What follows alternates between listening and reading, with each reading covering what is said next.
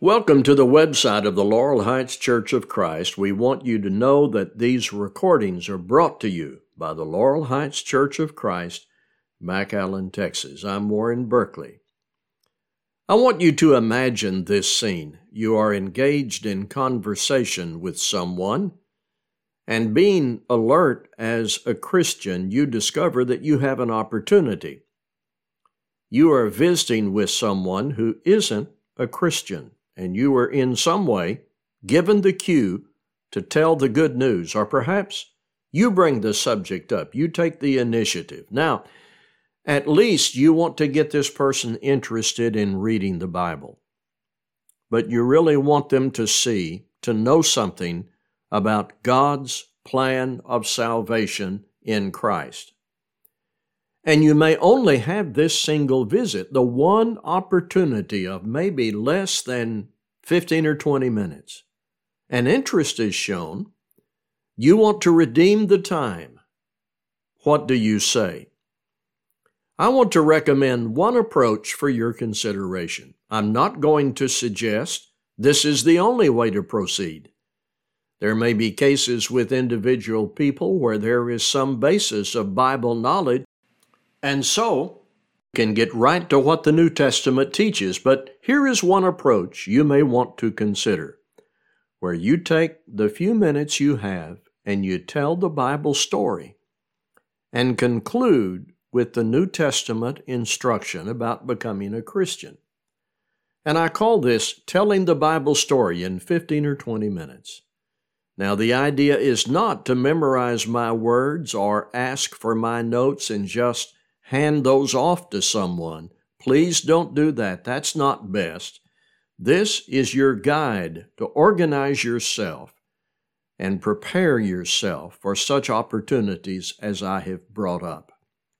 As you read the Bible, write a brief summary paragraph about each major section, and then eventually link those together in sequence and learn them so well that you can commit those paragraphs almost to memory. Then when the opportunity is open, you'll have more confidence to present the gospel to someone, at least to show them there is a plan. There is continuity in the history of God providing salvation for man. I'm going to go through this. The idea is not, may I repeat, for you to write down everything I say. The idea is to see how you can use just a few minutes to introduce non-Christians to God's plan of salvation. This is nowhere near exhaustive Bible knowledge. Details are not reported. The purpose is to take a few minutes to demonstrate there is a story that needs the attention of every human being. Here's what might be said. The Bible begins at the beginning. In the beginning, God created. And the rest of Genesis 1 and 2 is filled with what He created, and it was all good. All through this opening section of Scripture, it says, and God said. God said this, and it happened, and God said that, and it happened. God, as the Creator, holds such almighty power, He spoke everything into existence. And here is part of that history. I'm reading Genesis 1, 26 and 27. Then God said, let us make man in our image, after our likeness, and let them have dominion over the fish of the sea, and over the birds of the heavens, and over the livestock, and over all the earth, and over every creeping thing that creeps on the earth. So God created man in His own image. In the image of God, He created him. Male and female, He created them. A great span of time later, Jesus would say, at the beginning, the Creator made male and female. Paul said that when we observe what God made, we can see His everlasting power and deity, and we are therefore without excuse. Romans 1, verse 20. So God created, everything was good, and then something bad happened. Adam and Eve committed sin. God had told them something they shouldn't do, but the devil came in with his deception. Eve was careless, Adam disobeyed, and sin came into reality. One man said it was Adam's misfortune to go weeping from his paradise home, as sin separated him from God. It didn't stop with Adam and Eve. The tragedy of disobeying God hit their home. One of their sons killed his brother.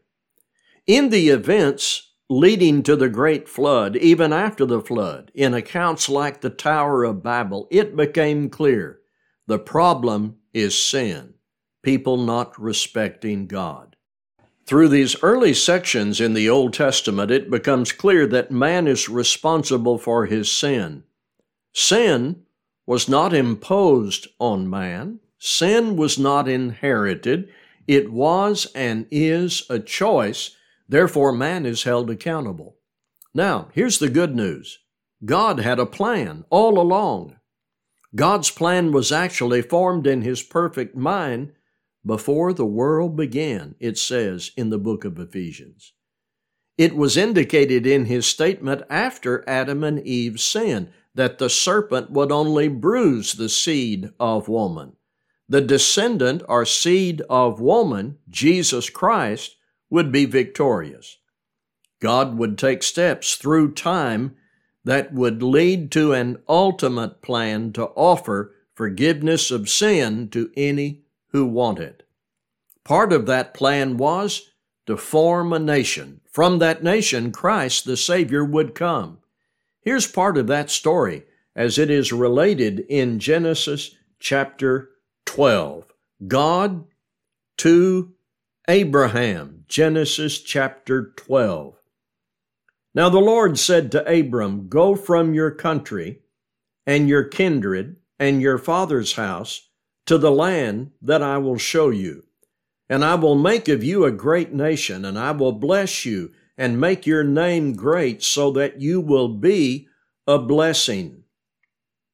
I will bless those who bless you, and him who dishonors you I will curse, and in you all the families of the earth shall be blessed." Observe three things. From the offspring of Abraham, God would build a nation. He would give that nation a land. And though we do not have a lot of detail here, God would, through that nation, bless all peoples. So God created man. Man sinned. Now we see God's activity, God's sovereign control and work to bring to man a solution to the problem. Now, after Genesis 12, reading from there further, it is all about these promises coming to pass, just as God said. God forms a nation from the offspring of Abraham, and He gives the nation a leader, Moses. Now, in order for there to be a nation and for the nation to remain united and pure, it is essential for there to be law. God gave a set of rules to this nation, a law to keep them together and keep them living right. The law of Moses, it was called.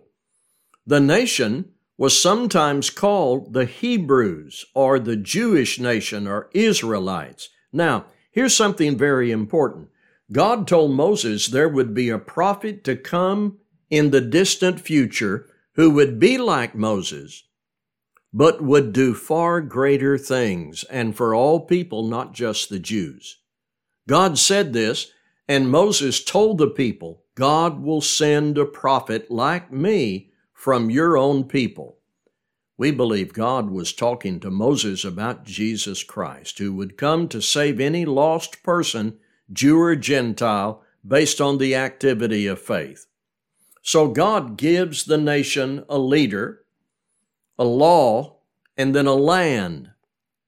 After many years of struggle, travel, sin, and punishment for sin, this nation comes into that land under Joshua, and during the Judges period and the time of Samuel, the same old problem over and over again, sin.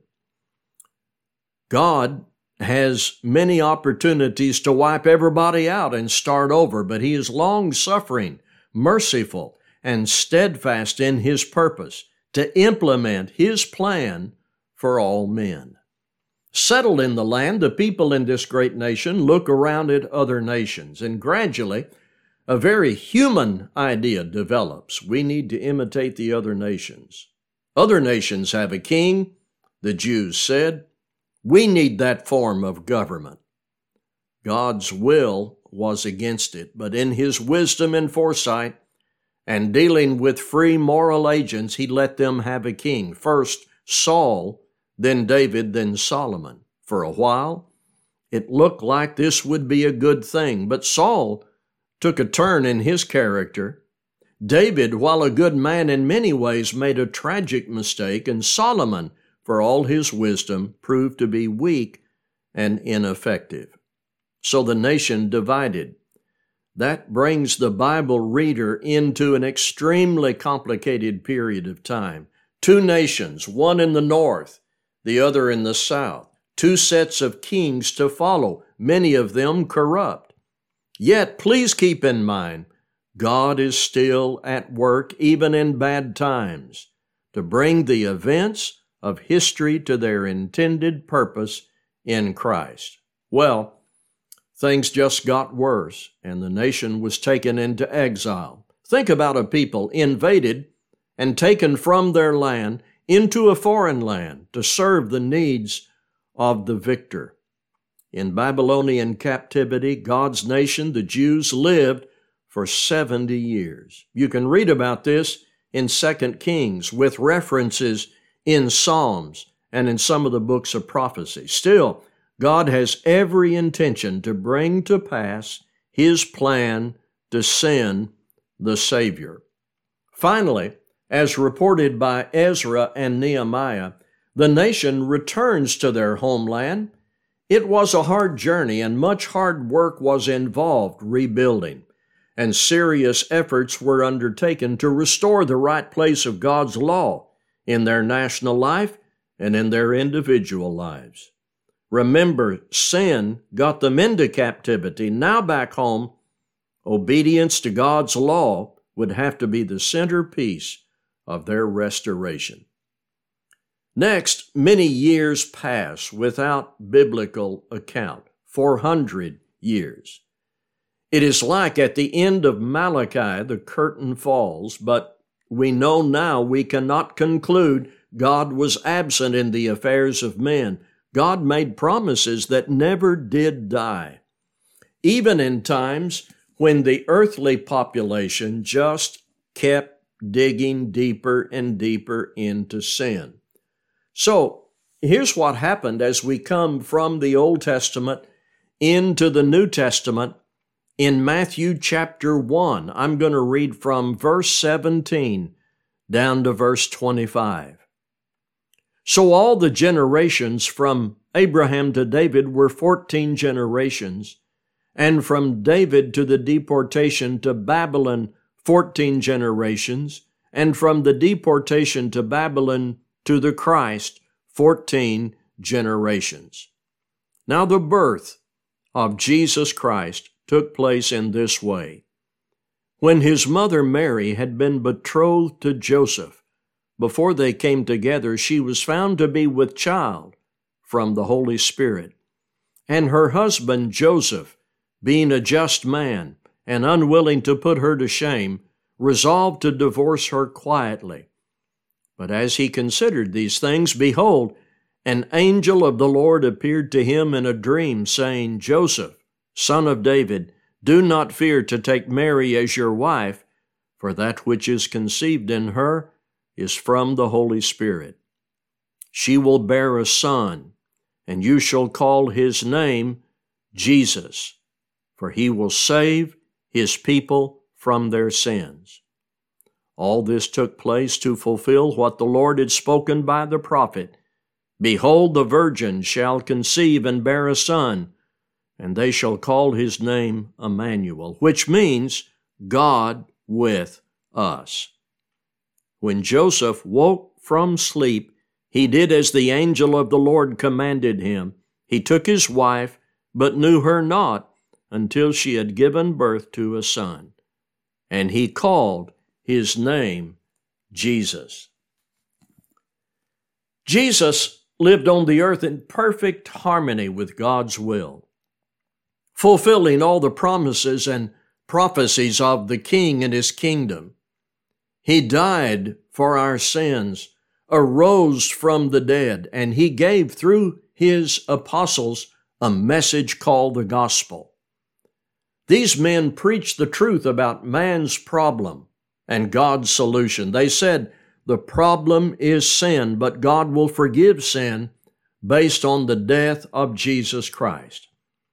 When people heard this message, believed in Christ, repented and were baptized, they became Christians and members of the church, the body of Christ, and they gathered together in local collective groups. So today, when people read the Bible with a good and honest heart and see that God is above all, the Bible is His Word, Christ is the Son of God, sin is our problem, but God's plan is we can be redeemed by the blood of Christ.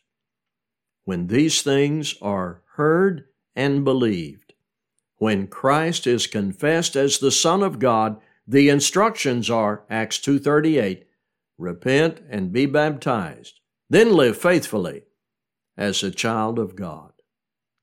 Now, I have two questions for you. Can you tell this story? Maybe not exactly the same way I told it, but can you learn this story as it unfolds in the Old Testament into the New, and then tell somebody this story and pique their interest in God's plan? Can you tell this story? Then the second question is, will you tell this story? There are people you know, people you have contact with, people you have opportunity to talk with who need to hear this more than they need to hear anything else. Will you tell them? As you read through the Bible, make a few notes, learn the sequence of events, memorize some good summary statements, put that all together in your mind, become acquainted with it, and learn to tell this story. We can help people with the highest kind of help people need, and God has charged His people with that duty. I hope this will help us prepare to tell the Bible story. Thank you.